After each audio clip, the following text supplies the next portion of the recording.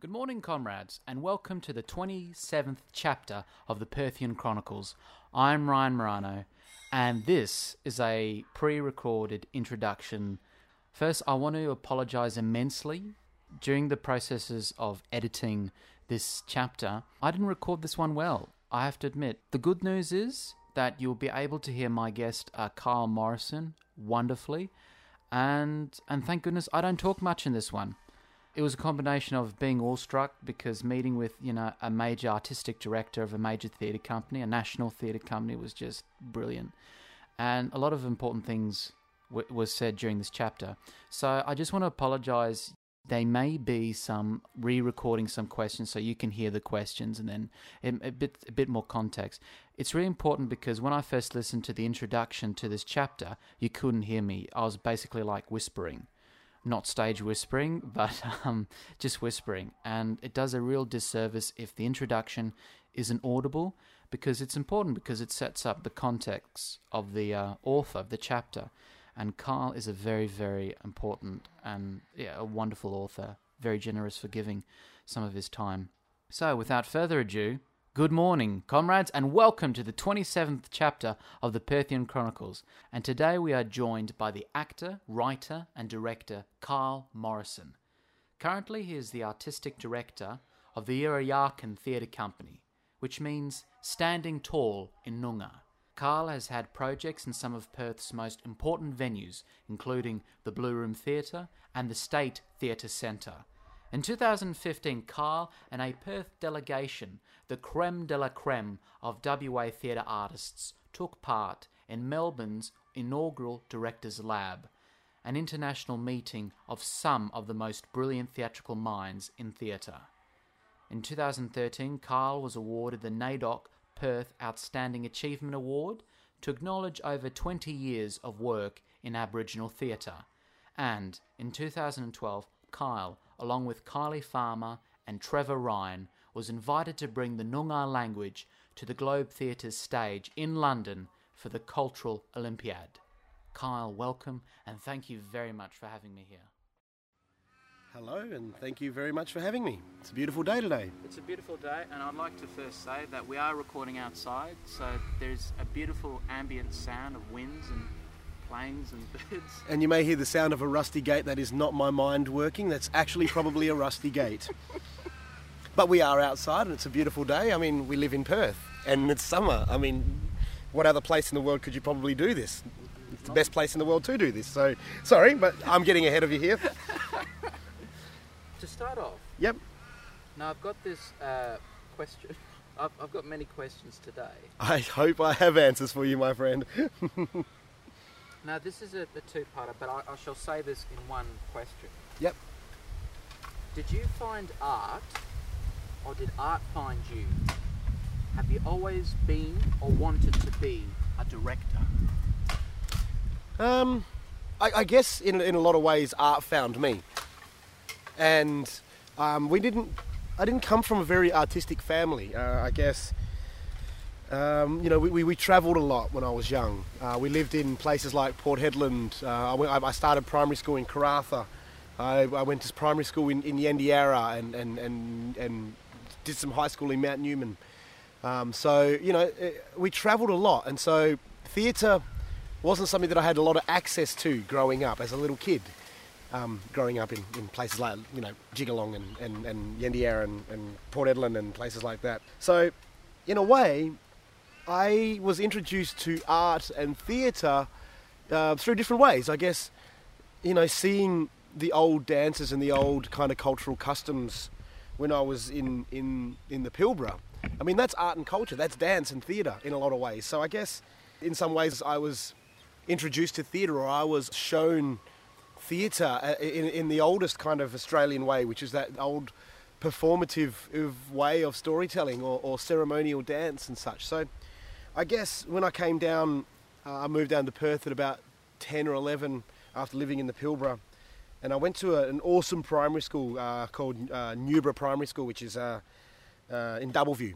And Newbra Primary School had a drama unit, or we had drama classes like once every couple of days, and we'd do mime, we'd do shadow puppetry, we would do radio plays, we would, do physical stuff and clowning. And I guess, in a way, I just really felt comfortable there. I really kind of felt natural in an environment where we make fun of each other and we play dress-ups and we pretend and things like that. And I remember my cousin, her name is Della Ray Morrison, and Della was in Brand New Day in 93. So I was going to this primary school where we had drama, and at that same time, I guess going back to that, one of our teachers, Mrs. Davidson, I don't even know if she remembers me these days, but I remember at the primary school she made us all lay down, close our eyes, and she played us Tchaikovsky's 1812 Overture.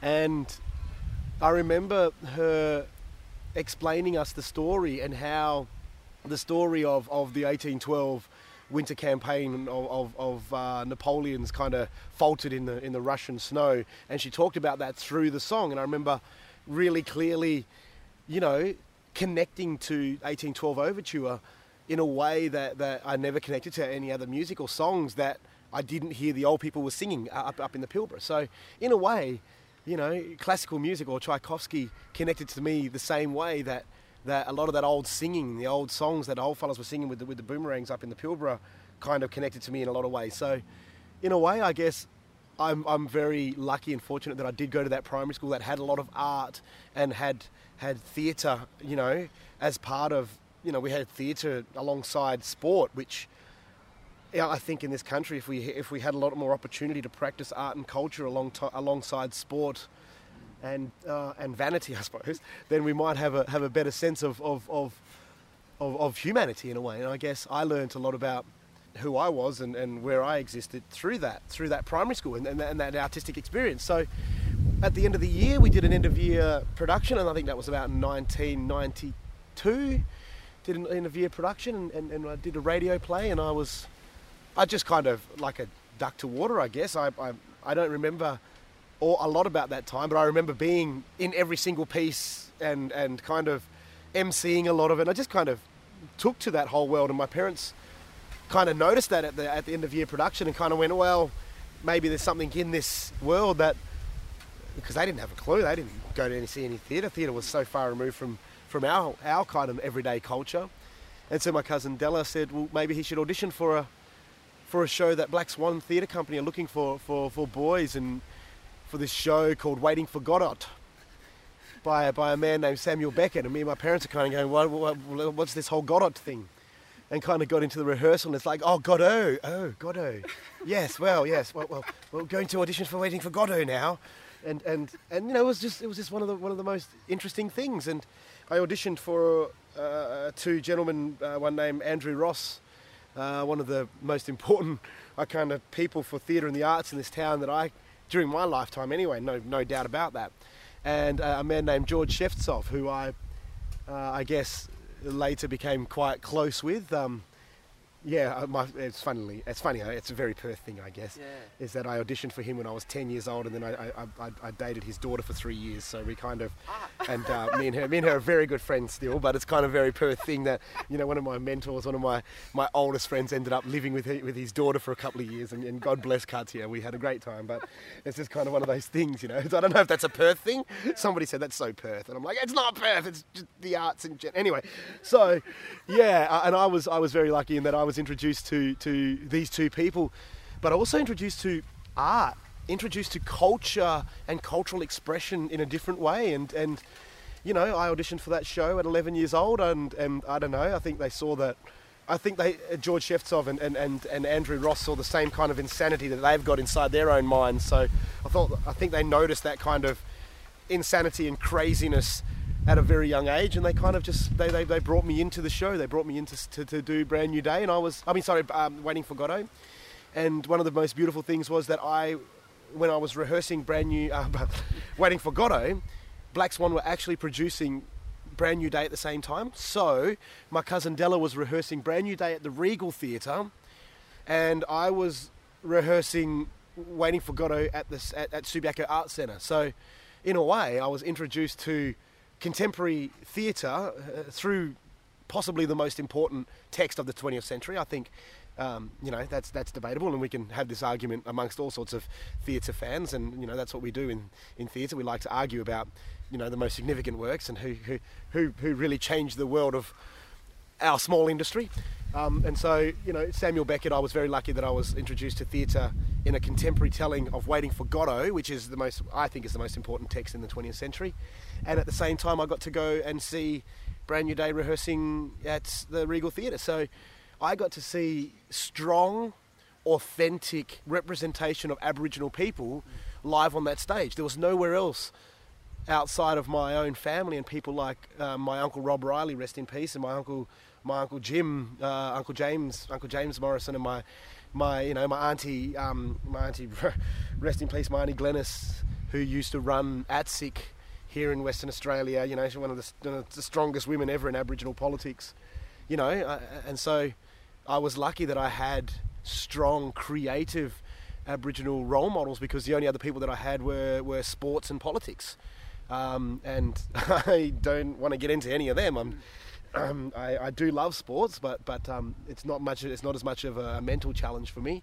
And I love politics, but it's way too much of a mental challenge for me. So you kind of sit in that place in the middle of art and culture, So I was lucky that I was shown strong Aboriginal and Torres Strait Islander people outside of there was no strong Aboriginal people for me to really look at on TV. There wasn't anything on TV that represented me or my people. There wasn't anything in the newspapers that represented me or my people besides Crime Stoppers, or when they're talking about maybe they were talking about Aboriginal protests and disruption, as opposed to talking about the long-term effects of intergenerational trauma. They just painted Aboriginal people as bad people. I grew up in a society where Aboriginal people are 80% of prison populations, yet we're less than 3% of the population. So what does that do to a young person? What does that say? It says to me, and what I grew up with was this idea that I'm genetically a bad person, that being an Aboriginal person was just made me bad, that I'm probably going to end up in jail at some point. I'm probably going to end up in a hospital or a coffin, So I grew up kind of thinking that if you can't make it in sport, or if you don't have the intelligence to fight for our people in health and politics, then there's no other real option. So jail is kind of a really valid option for me when I was 10 years old, 11 years old. And that's a horrifying thought. So I am so glad that art did find me. And I guess to answer in a really long way of answering your question is, yes, I think art did find me.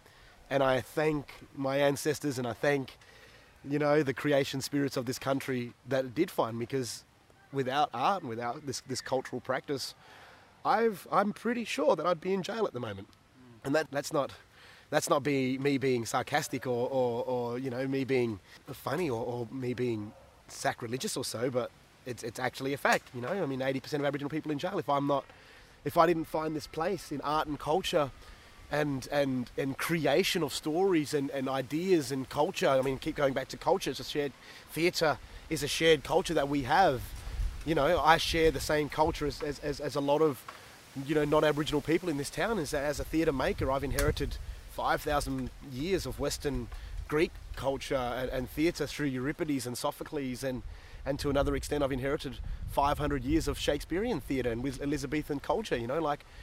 So in a way, I'm really, really lucky that I am grateful that I've had people in the theatre industry around me, like Luke Hewitt, Jeff Kelso, Polly Lowe, Phil Thompson, Andrew Ross, and George Shefstoff, the people that I've talked about, and Glenn Hall. These people have been there for me and have shown me a part of Australia that I didn't have actually access to.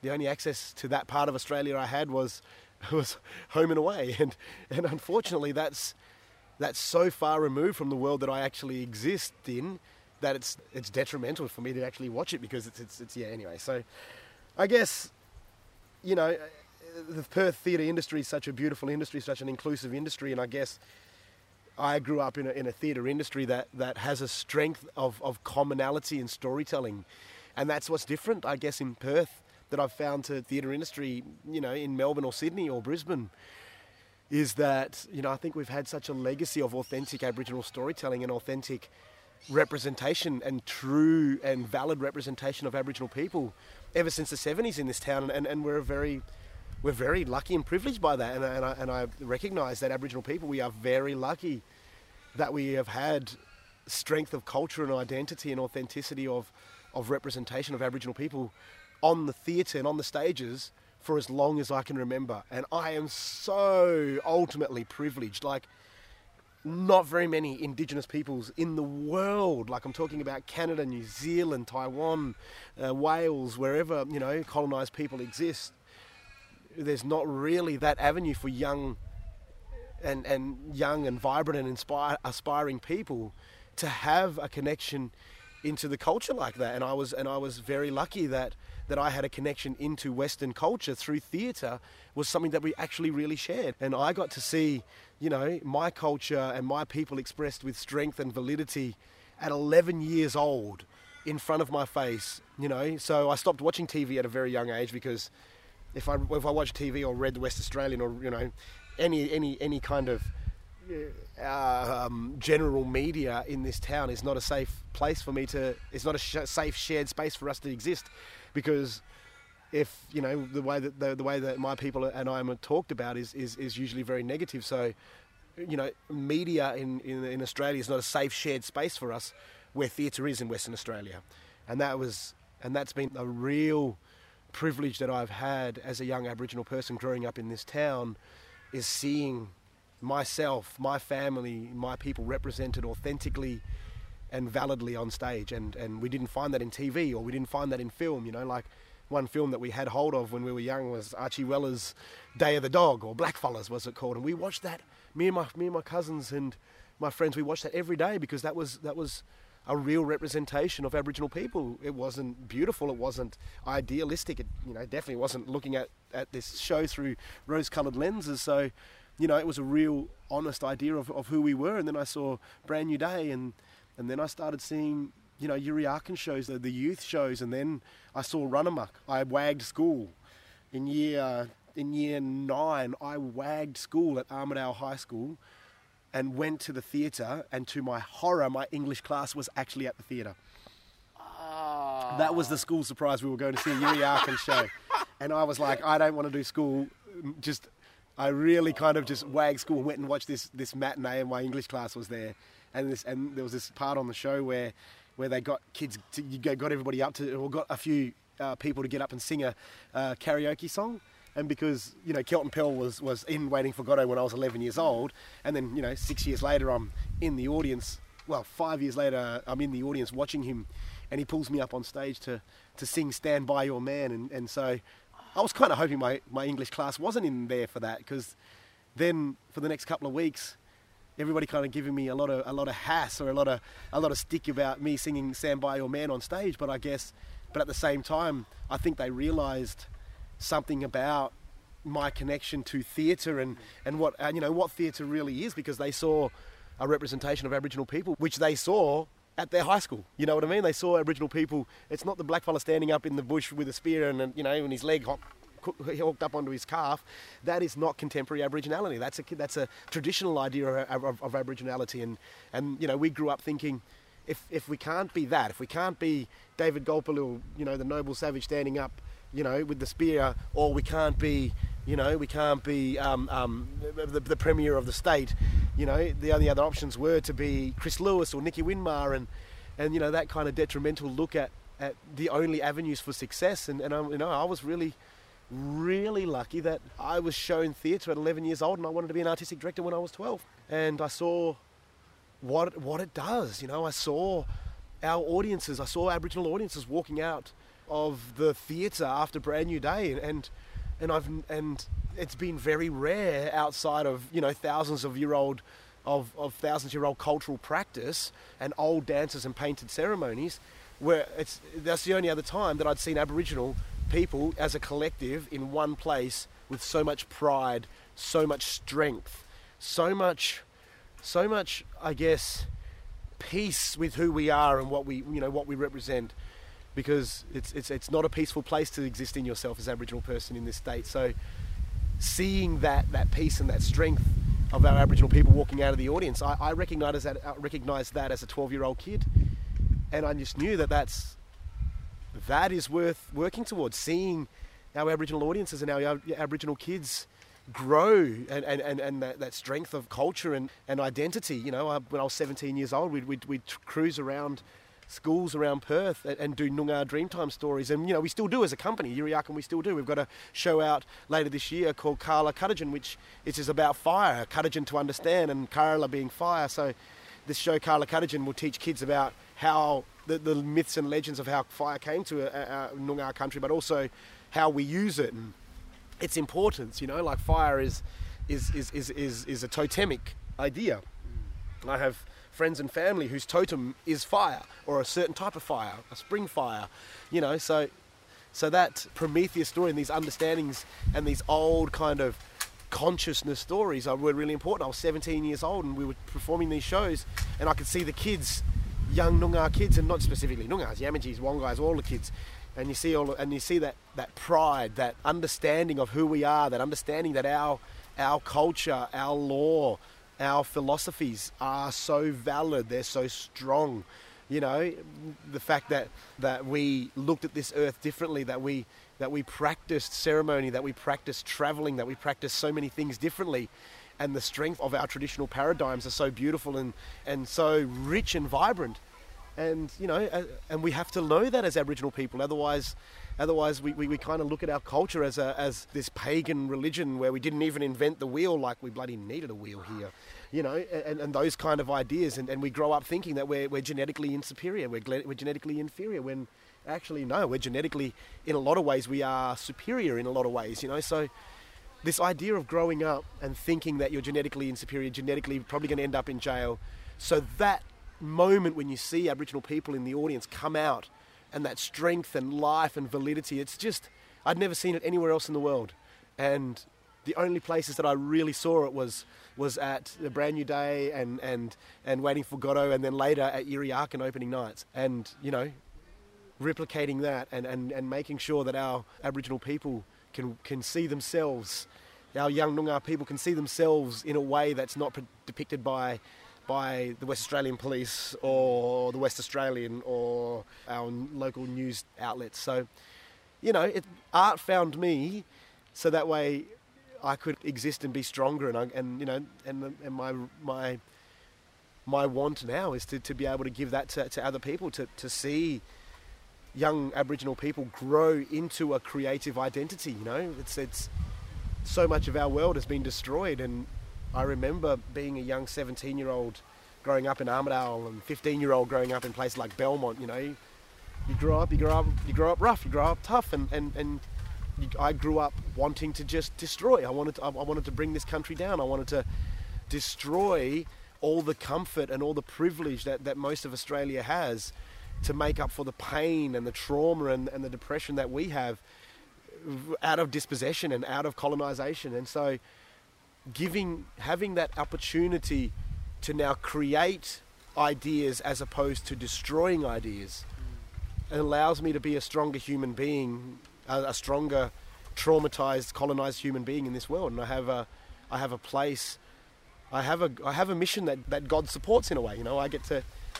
make art, I get to tell story, and in that way we get to share the strength of ourselves with each other, but we get to share a strength of our identity, the validity of our contemporary cultures to the rest of society. You know, the validity of my contemporary culture as an Aboriginal man, a contemporary Aboriginal man. Like, you know, Xbox is a big part of my culture, and I'm not even going to joke. Watching shoutcasts of things like Age of Empires and Rome and Total War, medieval, and last night I was watching Warhammer, Total War 2. You know, like that's a part of my contemporary culture. You know, knowing my language, hearing my songs, knowing my dances. This is all part of being a contemporary Aboriginal person. You know, I tell you, absolutely. Xbox and YouTube and you know, Snapchat, they're all a part of my contemporary culture. And being validly Aboriginal, being validly cultural, either in a traditional Aboriginal cultural way, or in a contemporary pop cultural way, you know, I've been to Supernova and Comic Con a couple of times dressed up. And it's all incognito, brother. Nobody knows it's me, man. Nobody knows it's me. It's that's kind of Tosin. It's not me. No. So you know, and this is what I really want to explore, is this contemporary idea of Aboriginality, because, you know, like I said, you know, Stranger Things and you know, Dragon Ball is still a part of my culture. I get up every Sunday morning and watch Dragon Ball Super. It's awesome. Are you guys keeping up? Because it's fantastic. But anyway, let's not get onto that. And you know, in the same vein, the Sparrowhawk dance that the old Yamatji men taught me is still my culture. The songs about fire, the you know, and so in a lot of ways, the sonnets that we developed, that Kylie Bracknell, Carl Gilba Karan, now another one. See, Carl Gilba, she's spring fire. So her totem is a spring fire. And the spring fire is about the regeneration of life. And you know, she is a part of that renewing of spirit and country.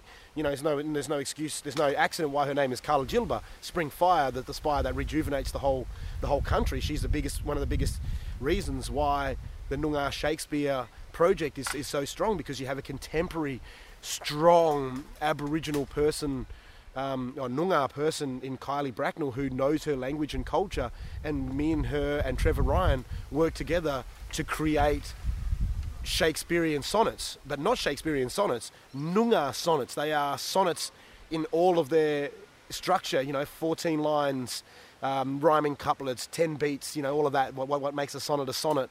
And so, in a way, we're creating a traditional style of artistic expression in a very contemporary, or in a very kind of orthodox Western, or an orthodox kind of Anglo way. And that is what excites me. What really excites me is, like, working within these cultures, working, like, you know, like I said, Shakespeare is my culture, theatre is my culture, and you know, as a Western theatre director, I've inherited all of that, and I remember somebody kind of going, "Really, is Shakespeare really your culture?" And I'm like, "Yeah. How long have you got? Because I really want to talk about this, and I would love to hear how you don't think Shakespeare's not my culture." And you know, and kind of, and so in a way, by us working within Shakespearean culture and Shakespeare to tell a new story and to create a new paradigm of our art, I think we can actually give a lot more of Noongar culture in a valid way for the rest of society to really hold and to take. You know, there's a shared culture here that we're talking about, and that's Shakespeare, which is, you know, the traditional Anglo art form, the orthodox theatrical art form, and Noongar language is the oldest kind of communication form on this land. And so the Noongar sonnets basically are the truth and the core and the nub, I feel, of Perth culture, because you're only in Perth can you really create sonnets in Noongar language, really. You know, maybe in Albany and Bunbury and Busselton, and, you know, all around Noongar country probably could. And Noongar's going to probably say to me, no, we can bloody do that in Tamblup. You know we can. I said, yeah, good. Well, then I'll meet you in Quairading. But anyway, so that whole idea that we're creating a shared culture that I want to share this country with people. I want to share a culture, and you know, a lot of ways, Anglo culture is not really open for me to accept. It's been shoved down my throat in a lot of ways. You know, you can kind of kick back or push back against that. But, you know, the parts that I love about European culture that I've been, you know, I would say Anglo culture, but then I'm going to start talking about Tchaikovsky, and you kind of go, yeah, that's not going to work. So I'll just say Western, you know, European culture. And inheriting that, so you kind of go, what does Perth look like in 10 years' time when a lot more people understand Noongar language? And that's the idea that we're going to get to. In 10 years' time, we're going to have a lot more people who understand Noongar language. We're going to have produced a full Shakespearean work in Noongar. In 10 years' time, ideally we would have produced two. We would have produced ideally a full work in Noongar. Who knows, you know? But what we're doing is we're creating the capacity for real cultural collaboration between the Anglo-Western, you know, Western European kind of artistic expression and our 40 to 60 to 100,000 year old cultural expression here in Perth. And you kind of go, what is a contemporary Noongar and Western Australian art form? Because I think we've got a really good opportunity to look at that here in Perth, because I think a lot of contemporary theatre in Australia is losing the strength of unique Aboriginal voices. So I feel like a lot of times when Aboriginal people are expressed on Australian theatre, it kind of feels like this generic kind of idea of Indigenous or Aboriginal. You know, you kind of go, you put up a Russian show, you don't just kind of call it generically European. You know, nobody really confuses that with a Portuguese show, but with Aboriginal culture, there is this generic idea that all Aboriginal cultures are quite similar.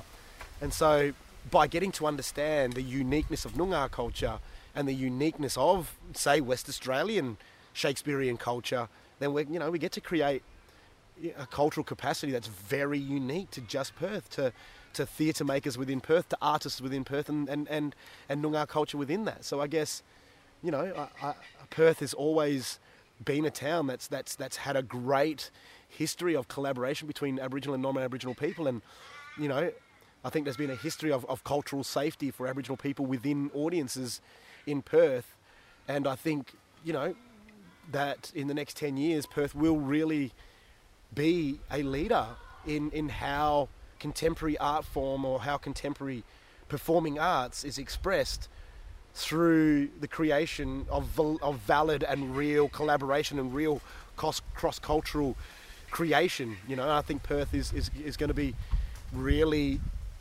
right at the front line of that, because I don't see too many places in the world, Toronto, Vancouver, Wellington included, where there's such a strong connection between black and white theatre makers and a shared narrative of theatre. So I think we're really lucky in Perth, and Perth is truly blessed, and I think this is definitely a town worth working for and worth kind of putting the effort in. Now, I don't know if that answers your question now. Yes, it not only answers that one, but it's answered like all of them practically. And I was thinking to myself, thank you so much, Kyle. Well, one of the things that, like last night, please people check out the Yirra Yaakin YouTube channel, I should say. Yeah. Because the one thing you did a promo, I think, for your 2013 season, and the one thing I'm really happy for you to be here today, and this really made me passionate as a Perthian or a Perthite or, a WA person. A Perthert? A Perthert. No, let's not say a Perthert, shall we? No, that sounds wrong. I really enjoyed how you said that Yirra Yaakin is, and I strongly believe it is the national a theatre hub, theatre centre for Indigenous Australian theatre. Yeah. And I totally agree. Yep. And that just warms. I just love, I had Paul Seller Norton, who does the same for Strut Dance. Yeah, nice. A national, that's what I love hearing, that how WA is starting to become a national centre for this, a national centre for that. Yeah, and that's I guess our place that we've earned, not just Yirra Yaakin, but through the work that Black Swan have done over the years, through the work that Paul McPhail did at Barking Gecko Theatre Company, and in the creation of Yirra Yaakin. All of that took real vision and real grit. Like Yirra Yaakin wouldn't be the company that it is today without people like Paul McPhail, creating these ideas and these places for Aboriginal people to kind of really get in there and generate content, generate ideas, but also generate style and generate how we want to tell our art form. And then that's the really interesting thing as well, I think, is where Perth sits is. And this is generally, it's not just for Aboriginal art, Aboriginal theatre, but I think generally the isolation, the fact that we are a metropolis, we're a 2 million population city on the edge of a continent, at the edge of on the edge of another continent, on the other side of the world to everybody else. I think that's a real beauty, and the work that my colleagues have been making in this town is very uniquely Perth, and there's a real beauty about that. You see people like Jacob Lehrer, who's worked all over the world, and who's highly trained, but he's come to Perth and he's found a unique place and a unique kind of industry to work within, and I think, yeah, absolutely right. And the Yirra Yaakin has grown into this place which is internationally renowned. We're one of the most successful and highly functioning Aboriginal theatre companies in the world, regardless of how good we are in Perth or Australia.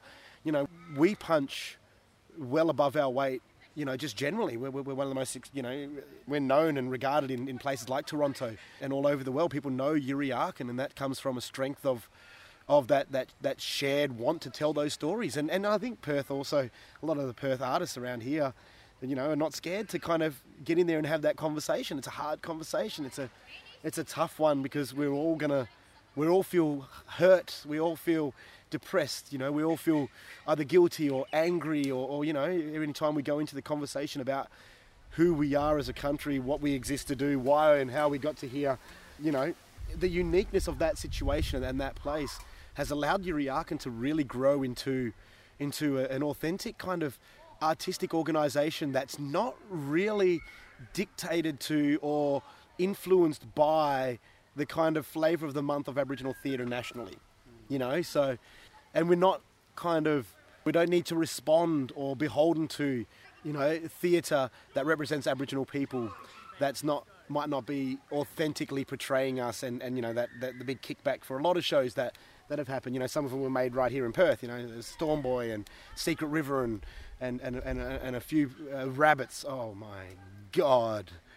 You want to talk about being colonised as you sit in an audience? Yeah. And you know, we've talked about that, and that's Bark and Gecko Theatre Company, and that's a company that I love and respect a lot. I've worked with them since I was 17 years old. We're going into projects now to create new work that you know, that we're talking about. You know, so but at the same time, you know, theatre still might not be a safe place for Aboriginal people to sit in the audience while white directors are doing it, where I usually find if a white director is talking about Aboriginal people in Perth, I usually am slightly more comfortable in that conversation than the conversation run by Eastern States people. And I don't know what that is, and I think it's just the way that we share that conversation as Perth people, and this way that we kind of open that up, and you know. And so in that way, in that freedom to express, in that freedom to chat, we've really become kind of a place in the world where we can explore form as Aboriginal theatre makers. And when I say Aboriginal theatre makers, I'm kind of including Algonquin, I'm including the Cree and the Maori from Aotearoa and the people from Hawaii. You know, I'm kind of going, as Indigenous theatre makers internationally, you know, we've got a place here in Perth that we can kind of explore and expand on form and expression because of the isolation, because of the strength of intention by the wider community, but also because of the resources that we can attract being in a rich town, you know. So we have the opportunity to create a centre of excellence. We have an opportunity to create a focal point or a place to wish for.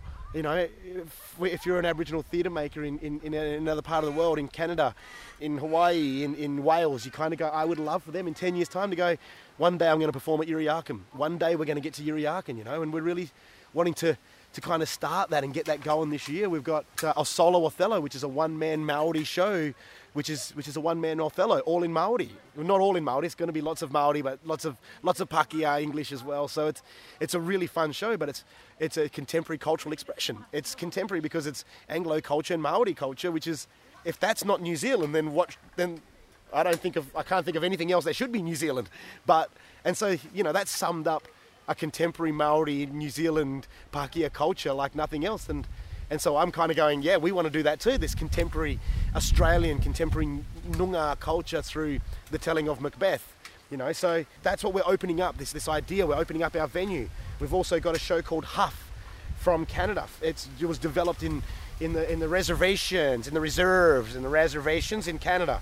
And it's a story about a young man growing up as a traumatized, you know, First Nations person. And this is one of the best, you know, First Nations work out of Canada that I've seen for a good while. And you know, that to suggest that all of these shows, all of these awesome First Nations works from all over the world, they are good enough to be presented at Yirra Yaakin. They are good enough to be seen here in Perth by an audience that's already intelligent in Indigenous theatre, an audience that's already intelligent in the conversation that we're already having. So I think the Indigenous theatre world would be lucky to come here to present their work, because this is the biggest Indigenous theatre audience in the world, in one of the smallest Anglo cities in the world, and it's really beautiful. So, and that, that ability, that capacity for us to be a centre of excellence for Indigenous art and Indigenous theatre internationally, I really think it goes back to the days that Pop Jack Davis was making the work. Goes back to the days when Auntie Lynette Narkle was in there on that stage rewriting stuff to make it sound like that it sounds like it comes from blackfellas. David Milroy writing those plays, about music, about the travelling, that were very specifically about blackfellas, that were identifiably blackfellas. And I could see myself and me and my cousins could see ourselves up on that stage, which allowed us to then dream into those projects, which allows us to be authentically ourselves, which then means we can create authentic representative art from ourselves that's not apologetic, that's not playing to any Anglo tunes, that's just kind of warts and all who we are. And that is what art should be about, and that is what we've been able to do in Perth. And that's a big kind of tipping my hat to that started it before me. I inherited a theatre industry. I inherited a theatre audience. I inherited a town that already knows what Aboriginal theatre is. Actually, this town knew what Aboriginal theatre was a long time before the rest of the country started asking the questions about what is Aboriginal theatre. In Perth, we were going, oh man, we solved that ages ago. You guys keep doing that.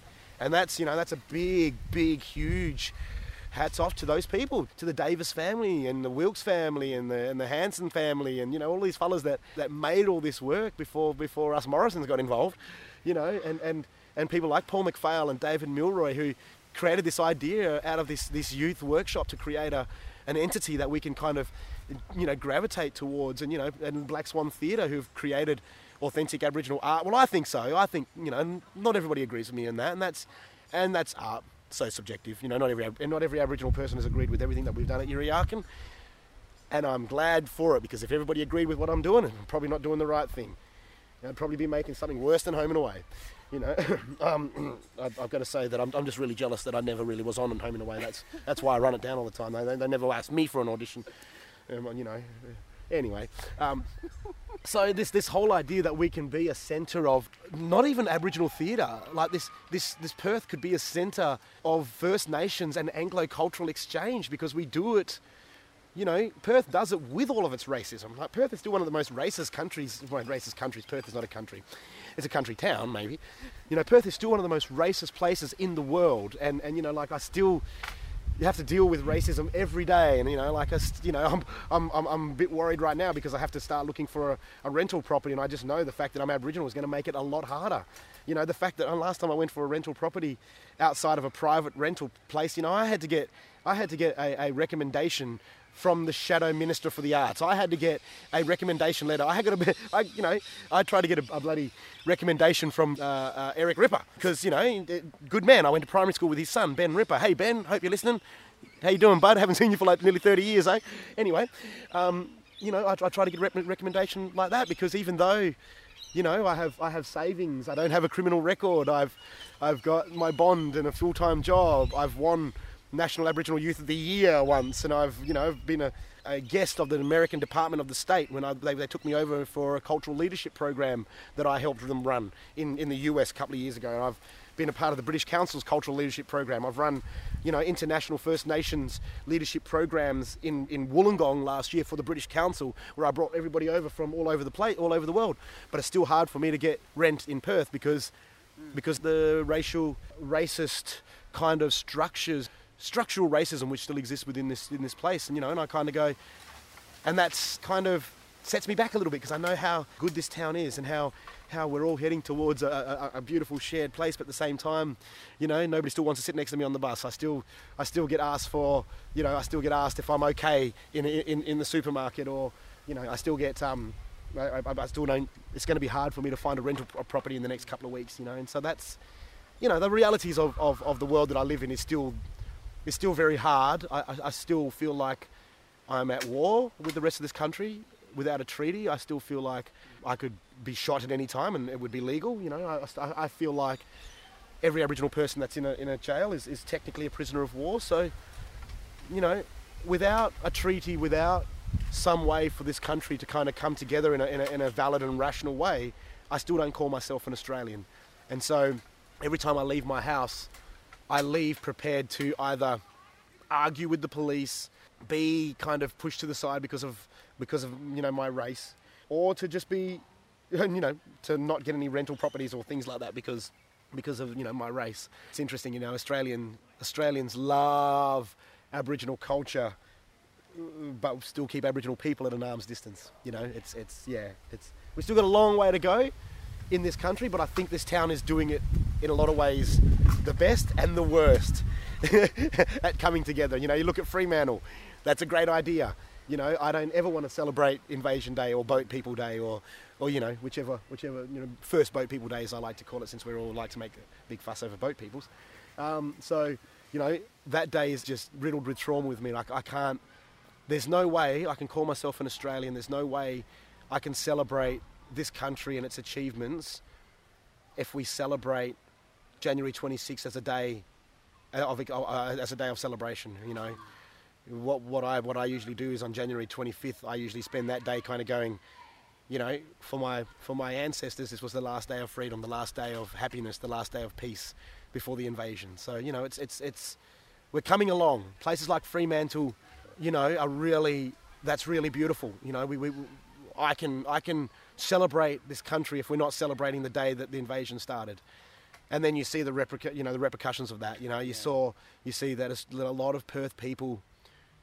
It might be cynical of me, but a lot of people want to celebrate it because of the British heritage. I think a lot of people want to celebrate it. This might be cynical of me, absolutely, but some people like to celebrate it just because it causes us trauma and harm. And some people, I think, want to celebrate Australia Day to remind us of our place, to remind us of the history. And that's the only reason why I would see celebrating that day, is to remind everybody of your place and who's in charge here. So, yeah, there's a lot to kind of look forward to, but there's a lot of work still to be done. And I guess, for me, not having my culture, my history, and myself accurately and validly represented in any places that I could see, TV, media, the stage was the only place that I could see a valid representation of myself. I was very lucky, so that way I could have a strength of who I was, and that I could look towards something better. I say this to a lot of people, education didn't work for me. I left school at year 10. School was detrimental to me more than actually beneficial to my growth as a human being. So, in saying that, I really believe that my people and my community, we need aspiration and inspiration and ambition more than we need education and health, I think. I know, controversial. Somebody's already kind of tried to shoot me down on this one, and I'm happy to keep having that yarn. But, I haven't seen a Western doctor in like 3.5 years. I didn't really finish high school. It was theatre, it was art, it was culture, it was ceremony that actually allowed me to be the strong, independent, confident human being that I am. It definitely wasn't the white education system. It was theatre, and it was one of the white art forms. It's Orthodox theatre that kind of allowed me to look at that. But it also allowed me to look at myself and say that it's valid to be an Aboriginal person. And so the importance for things like Noongar Shakespeare and the Noongar Sonnets and Culture 2.0 to give our young Aboriginal people a validity of themselves is so important. The more Aboriginal people that have got a sense of themselves, and I'm talking about young fellas, going from about 10 to 15, because that's a very impressionable age, If I had language at that age, I would have been a stronger human being. I had dance. I used to be able to do Noongar dance. So we did Noongar and Yamaji dance. We did it all the time. Me and my brothers, we would perform. My cousin brothers, Dion Woods, Fabian Woods, Joseph Taylor. We would perform to places at youth events and stuff. And, I was lucky that I had something that I was proud of being an Aboriginal for. Because the only other places that you were proud to be an Aboriginal for was Chris Lewis and Nicky Winmar, and the only other places that we saw Aboriginal people was Crime Stoppers and jail and stuff like that. So the fact that I could be a strong Aboriginal person and not have to play football or be in politics was very liberating. And now what we want to do is share that idea that you can be a strong contemporary Aboriginal person and and still be the biggest Harry Potter nerd in the world, and it's all still valid. And we are all still valid human beings, and your culture is still within there. And I think theatre can really go a long way to doing that. And because TV and film are catching up, I guess. Yeah. What is a skill that an artist should aim for? Or quality? I think fearlessness. It's being able to work with fear.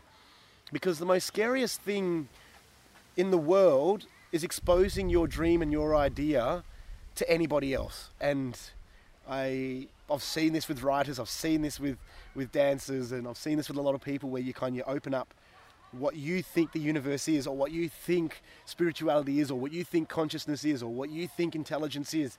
To explore that in a creative way is terrifying. And to show, your core self-belief and I think an artist should always be striving to say and to tell things the way that they really want to, from right down in their heart. And that's really scary, because you might not realise is that you're pretty much the only person who's going to think like that and feel like that, and that's fine and that's unique. So the most important thing that I think that I want to give to for an artist is don't be afraid to back your own voice, because the most important thing that you can have in this world, and I'm talking to everybody, is your voice. Only you. So I'm talking to you, that young fellow who wants to be a director out there. Only you can direct the show that you want to direct. I can't direct it. Andrew Ross couldn't direct it. Claire Watson's not going to direct the show that you want to direct. Only you can have that vision. Only you have the aesthetics that you have. Only you have that rhythm and that pace for storytelling. And only you have the dreams and the aspirations that you have. Every single person in the world, I feel, should be given a chance to express how they think and feel about things. I think, everybody wants to do that. I think for artists, it's imperative that we do that. Some people want to say what they think the world is, or how they think we approach things, or how to articulate loneliness or sadness in contemporary dance, or how to paint, how to paint the abstract idea of health or fitness. You kind of go, they're unique and individual ideas of how to express the universe, and only you can do that. So your artistic voice is so important to the whole universe, every single person's artistic voice.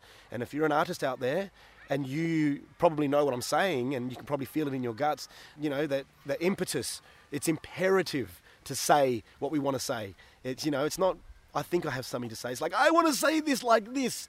That is the kind of core for art. And only you can do that. There's only one person in the whole entire universe, and there's only one person ever in the history of humanity, and ever will be in humanity, who can think like you, who can create like you. So it's important that you create. And don't be afraid to, because it's scary for all of us. So your voice is so important. Every single one of you out there. As I mentioned before, I think it was 2012, Kyle, along with Kylie Farm and Trevor Ryan, performed at the Globe Theatre in London. Mm-hmm. People should check this. There is a clip of them actually doing their stuff on YouTube. Check that out. I managed to watch it. I think it's about 2 minutes. What's it like performing at the Globe? It was kind of surreal. You know about these places, and you know about the Shakespeare's Globe, and I guess at the time it was hard to kind of really see. Thinking about it at the time, thinking back, it's an amazing experience to kind of reflect on. But at that time, you're just kind of going through it, and you're kind of getting I was at the back, kind of going over my sonnet in my head, and I had my props in my hands, and I was, really kind of getting nervous. And then, the MC on the day, who was just this lovely barrel of laughs, just that really awesome, dry British humour kind of MC, where you don't know whether to laugh or not, and you just, it was almost like The Office MCing, it was beautiful. And so he kind of did it in such a way of an introduction that I just found myself out there ready to do my sonnet before I even realised. And then it just kind of went into the place where you go, because Noongar language is a new language for me. I started really learning it in 2011 to then perform the sonnets at the Globe. And at that time, I'm just kind of trying to, really remember the words, how I felt them, and because I had to build the Noongar language the process of building Noongar language into my recognition and into my consciousness required physicality. So, when I'm talking about the word Wayan, which is, it's almost a deep depression. It's almost, a depressed melancholy in a way. If you're really, you've got to use 3 or 4 English words for me to get a sense of what Wayan is. So using that word Wayan, which, a lot of fellas might have heard the word Winyan, which is very similar, but Wayan is a really kind of helpless, really kind of empty thing. And so I had to kind of really go there with my body and my spirit, because I didn't know the language, so I had to really kind of learn it in body and spirit and soul. I had to really kind of hammer it into my spirit to kind of stay there. And then once I got onto that stage, I just kind of slipped back into that idea that I'm just kind of one with my ancestors and kind of trying to remember the words and make sure that they sound right, not for the audience in front of me, but for the spirits that are standing behind me. You kind of go, I get this language wrong. I'm not worried about a rotten tomato or a bad review. My ancestors will come and visit me in my sleep, or something will happen that to remind me. So you always got to be conscious of how you're working with language and spirituality and culture, because our pagan comma outside quotation mark, sorry, is it's 100% valid, and our spirits, our ghosts and our demons and our angels absolutely exist, and I've got to be spiritually, culturally and philosophically really careful with how we do that, because in a way all language is magic. It's absolutely magic that I can put a couple of pips and squeaks and bumps together in my mouth and throat and you understand exactly what I'm saying. I hope the audience can too, Lo siento, hablo español muy poco, but it's okay, but we'll start with that later. So it's magic. So whenever we're using Noongar language, because there's no separation between spirit and earth and thought and consciousness, and so whenever you're using the language, the whole earth and all of the spirits, it's resounding everywhere with them. So when you're not using Noongar language on country, you're actually waking country up. You're actually talking to the spirits in a way that hasn't been for a long time, and it actually activates spiritual and consciousness and entities within the spaces between atoms and stuff like that. If you want to think about it in a metaphysical way. So the use of language, I guess, is a spiritual thing, and we're really looking at training our actors and our people not only to use and to say the sonnets and the poetry properly, but to understand the words deep down. Understand the words so well so you don't even have to translate them into English to understand them in your head. That kind of place when you get to with languages, and I was like that with Spanish some years ago, that I understood some concepts and some conversations and paragraphs. You understand it, but you can't really articulate it or whatever. It starts to kind of just seep in with you.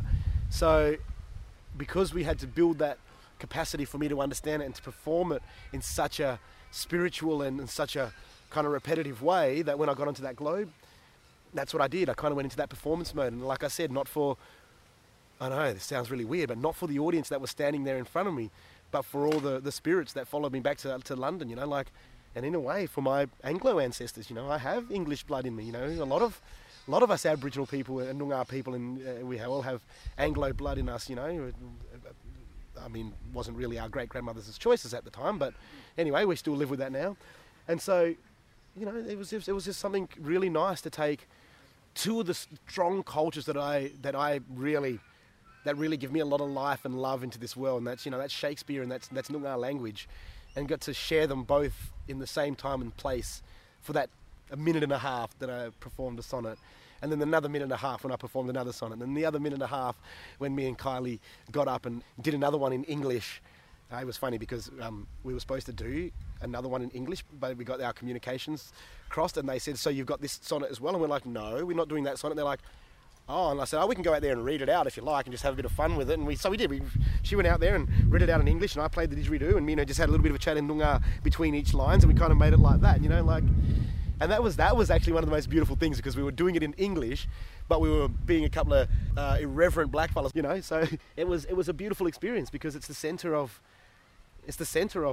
that part of European culture that I love so much. And seeing the audience, and the audience really, they got it, the reaction. And one of the most beautiful things I think from that day was hearing the sonnets in Algonquin, in a language from Nigeria that less than 10,000 people speak now. That's just hearing the sonnets in all those languages. It was just beautiful, because other people have the same connection to Shakespeare and their language.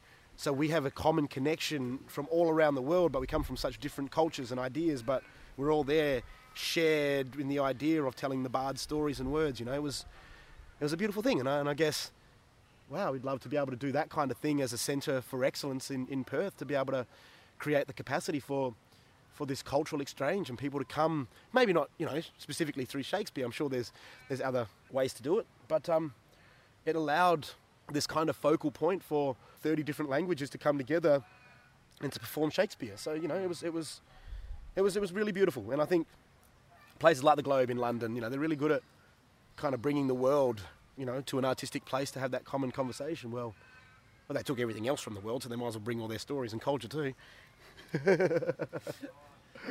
We've got time for 2 more questions. Awesome. Because, as we know, I've been invited, and Kyle has a very big job as being the artistic director of the Yirra Yaakin Theatre Company, so I don't want to take up too much of your time.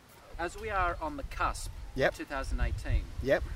and as we look out into this wonderful, beautiful field of grass and the Subiaco Arts Centre, Yep.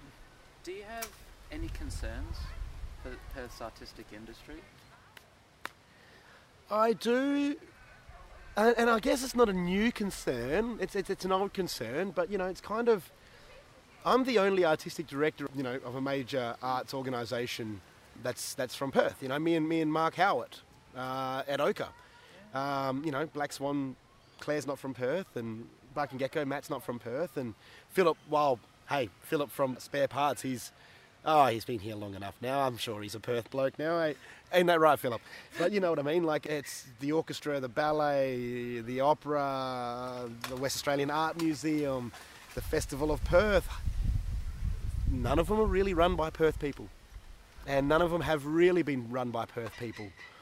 It's kind of going, at what point is Perth going to have its own artistic director of the Perth Festival? At what point is Perth going to have its own artistic director of Black Swan, of Barking Gecko, of these places where they are important Perth cultural institutions, but they are still envisioned by non-Perth people. So I don't know if that's a worry or a concern, but it's something that I think that we should kind of keep an eye on in Perth. That a lot of our artistic expression is led by non-West Australians, except for, like I said, Oka Contemporary Dance, led by Mark Howard and myself at Yirra Yaakin, and funnily enough, Marrageku in Broome. So the only 3 companies that are run by West Australians are all the Aboriginal companies. And everybody else is kind of run by non-West Australians. And I might be entirely wrong with that. Somebody's going to probably kind of go, no, Kyle, there's one of these companies. There's this company that's actually run by West Australians. You forget I'm West Australian, damn you. I'm sorry, my brother or sister. But it's true. It feels like Perth has this opportunity to be so unique, so authentic, so isolated in its creation, in its process, in its paradigm. But we lose that opportunity because we keep hiring interstate people. And that, I think, or, in the festival's case, it's usually British people. Or, Australian people who spent more... Anyway, it's kind of... I think that's something that one day I have a dream that Black Swan, Barking Gecko, Yirra Yaakin, the opera and the ballet and WA Museum all run by West Australians, and the Festival of Perth. One day we can do that. We could run all of those programs. We're all creatively brilliant and smart enough. There's enough people in this town. I mean, just on the edge of my fingers, there's a number of people that could run our festivals and our state theatre company. And I'm not saying that the people that are there now aren't valid and beautiful people. I mean, I love Matt and Claire and Philip, what they do, like in terms of theatre in this town, and Julian at the Blue Room. These are people that are all with big hearts and really beautiful creators, and they are 3 people or 4 people that are really interested in artist development, which I think is really beautiful, because one of the things about Perth, I guess, is that people get to a certain point and then they just move straight to Sydney, straight to Melbourne. Yes, yeah. And so there's that idea that, and to a bigger extent, Australia suffer from this as well. You don't make it in Australia unless you've been to London or New York first. You ain't making it in Perth unless you've been to Melbourne or Sydney first, you know. So, and you know, those kinds of things I'd love to be able to kind of just rearrange our thought patterning around some of those things, because I think if we had full control as West Australians of our artistic institutions, that uniqueness that comes from our isolation and our unique experience as West Australians could create artistic capacity and artistic narrative that is unique in the whole world. But we're not going to get that chance if we keep hiring people that aren't from Perth to run our West Australian institutions. It's not a worry or a concern. I think it's something that we've kind of known about for a while, but I'm kind of going, I reckon as a town we could start imagining that West Australians are running everything here, and imagine what that does for our town, what that does for our development, what that does for our local arts industry. You know, a lot of the people that come and work for a lot of the other companies are all non-West Australians. You know, like video designers and choreographers and sound designers and writers and, you know, lighting designers and stuff and set designers. You know, there's a lot of shows and a lot of productions here. They're not using Perth people a lot of times. So I just kind of go, I would love to be able to recognise the strength and the quality of our own people in our own industry, and to just fill our industry up with West Australians. That would be a bit of a dream for me. Yeah. Once upon a time. Yeah. Well, as time is up, before we go, Kyle, another thing I forgot to tell you, the sort of catch with the Perthian Chronicles series, the part 2 of it is, I would like to see myself in 10 years' time, so in 2028. Yeah, this sounds fun. This is what's really fun about this thing, I think. Revisit all my previous guests to see how they're doing. Well, I'd love to listen to the interview and then go, oh, you naive, bloody, you know, ambitious, optimistic young bastard, you. But that's why I'm kind of going, in 10 years' time, you know, how close are we to having all West Australians in those institutions?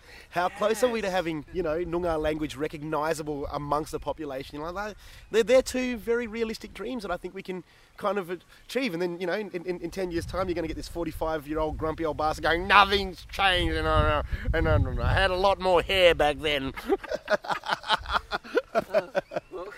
Well, hopefully that's not the case in 2022. It's going to be interesting to have these conversations again, and to hear from the other people as well. Like, I'm really looking forward to hearing what their dreams and hopes are for this town in the next 10 years, because I love Perth.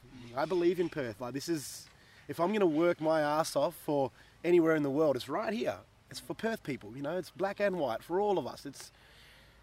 It's really worth working towards, and I really would love to see what their thoughts and ambitions and stuff are, and then in 10 years' time we all go, yep, well, Trump ruined all that, didn't he? Or we'll all be doing it in Korean. We'll all be doing, in 10 years' time, we'll be doing this interview in Mandarin, all wearing the same clothes, with little stars on our hats. Comrade. You did open with hello comrades, and I'm like, I love this guy. Oh dear me. Well, in 2020, Kyle. Yes. I don't know where we might be. We might be, oh goodness, hopefully still in Perth. Absolutely. I hope so too. You know, if unless I've been run out of town. Unless someone's gone, all right, enough of you, Kyle, and pitchforks, and sent me out of town and run me all the way to Mandurah. Kyle, what would you like to plug in the year 2028? In the year 2028, I would like to plug the world premiere of that masterpiece piece of theatre made by that young West Australian theatre maker that's going to go all over the world.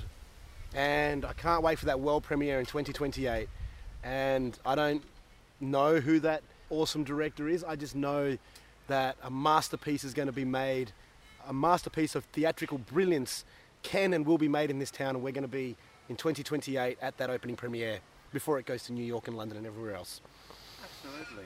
Well, thank you so much, Carl, for being on the Perthian Chronicles. Thank you very much for the Perthian Chronicles. It's a beautiful thing, and can't wait to. Oh, who knows what's going to happen in 10 years' time? You know, yeah. Oh, Jesus. Jesus.